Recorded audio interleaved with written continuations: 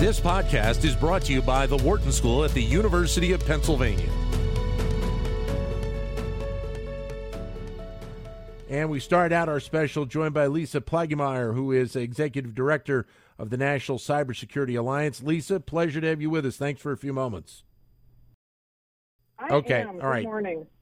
Good morning. Got it squared away. Gremlins in the phone lines today. Exactly. I'll start out larger scale, and obviously the work that your organization is doing. But what do you think is kind of the state of our efforts around cybersecurity, both here in the U.S. and abroad? Well, unfortunately, I think we are still in the early days of the information age, and when technology was all new and exciting, and as it continues to evolve with things like AI, we tend to really lean into all the great things that we're going to be able to do with technology, and security is still too much of an afterthought if you ask your average cybersecurity professional. So we're looking to see more secure by design, secure by default, so that we take security into account as we release new technologies or as things continue to evolve. The annual report that your organization does highlights a lot of different aspects of cybersecurity and the attitudes around cybersecurity. What areas are most concerning right now? Well, so this year's report really highlighted some gaps in our younger folks, Gen Z in particular.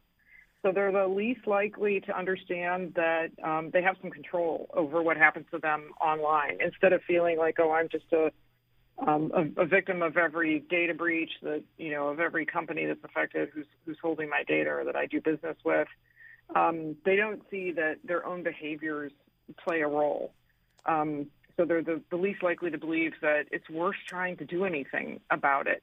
We think it's because they grew up with headlines of data breaches in the news.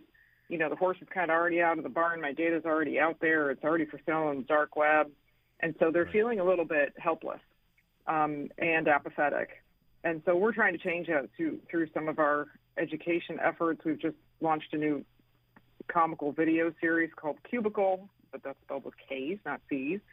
And we put that out there particularly for younger folks. It's a little edgy, and we're trying to get their attention and hopefully inspire them to make some changes in their behavior online.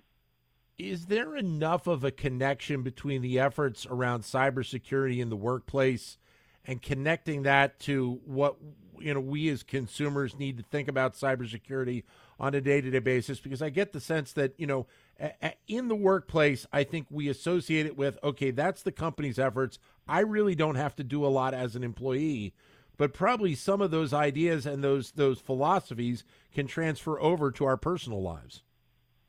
Oh, absolutely. And organizations that run security training and awareness programs, the ones that are running the most mature programs, are including advice to employees about how to protect themselves and their families at home, because they know that, number one, that's more interesting to them than maybe protecting the organization. But they also realize that those habits carry over. So if I'm enabling multi-factor authentication on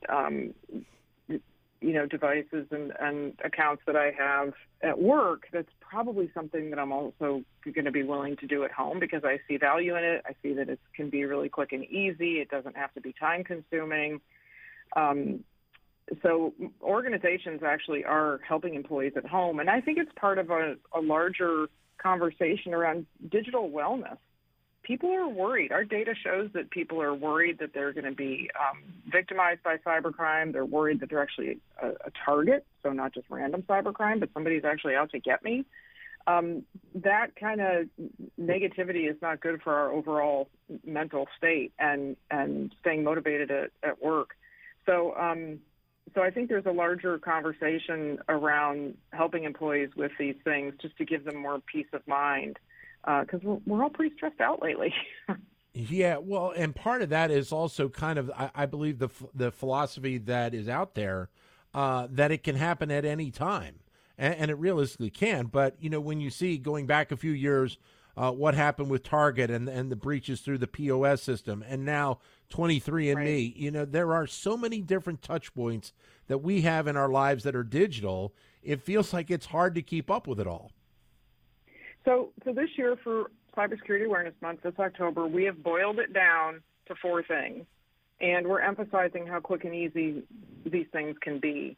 So it doesn't have to be, I mean, you just hear the word cyber and people automatically are kind of put off. It sounds complex. It sounds scary. So we're really trying to boil the ocean.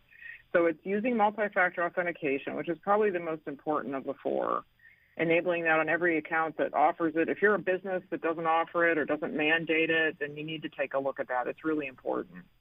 Recognizing phishing, keeping all your systems, devices, hardware, software up to date. And then how are you managing passwords? Are you using the same password on too many accounts? Is it too short, which means it's too easy to crack? Are you maybe using a password manager? That would be a best practice.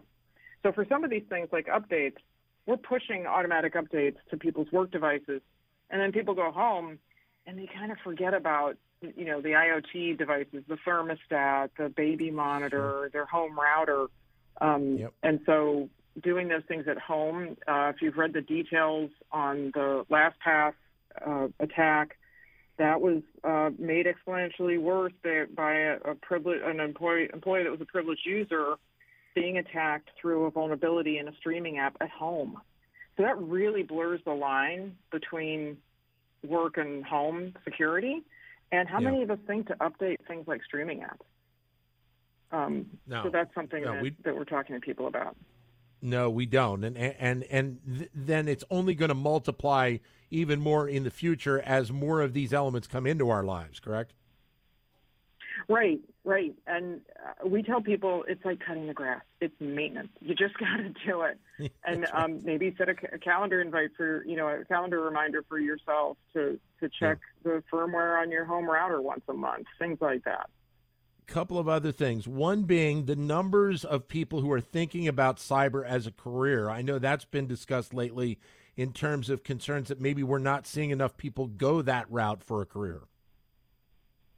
That's true. We have a program that tries to address that. We're trying to recruit more students from historically black colleges and universities into careers in cybersecurity. So we've got our nonprofit runs a program with that as a goal. I'm at an event in New York City today where there are a lot of students here, undergrad and graduate students studying cybersecurity. So I think we're doing a better job of expressing this isn't just a career for STEM students. This is also a career for people with soft skill backgrounds. I mean, I have a marketing and advertising background, and here I am in cybersecurity. So it's great if you're neurodivergent. Right. If you're on the spectrum, you're probably really good at pattern recognition and things like that. If you're a little ADHD like me, incident response is a blast because you're just putting out fires and it's one exciting moment after another. So it's a great career. There's so many different roles that there's room for people of all backgrounds. Second thing, the theme for the month, Secure Our World. And I ask this next question because I sometimes feel like there's not enough of a global connection on cybersecurity in general with what we have going on here in the U.S. and obviously what has advanced in Europe through GDPR and some of the other elements that have moved forward in other parts of the world. Yeah, so Secure Our World really is also to remind people that we are all connected. We're incredibly connected, whether it's through our supply chains, look at the attack that happened on the pipeline in the Northeast a few years ago, or Target, another good example of a supply chain attack. Or employees being connected between, work and home, but the LastPass example with the streaming app. So we're really hoping to remind everybody just how interconnected we are. And one of the focuses that we have this month is trying to help people like our kids, like me, my 20-something kids, and my 80-something parents.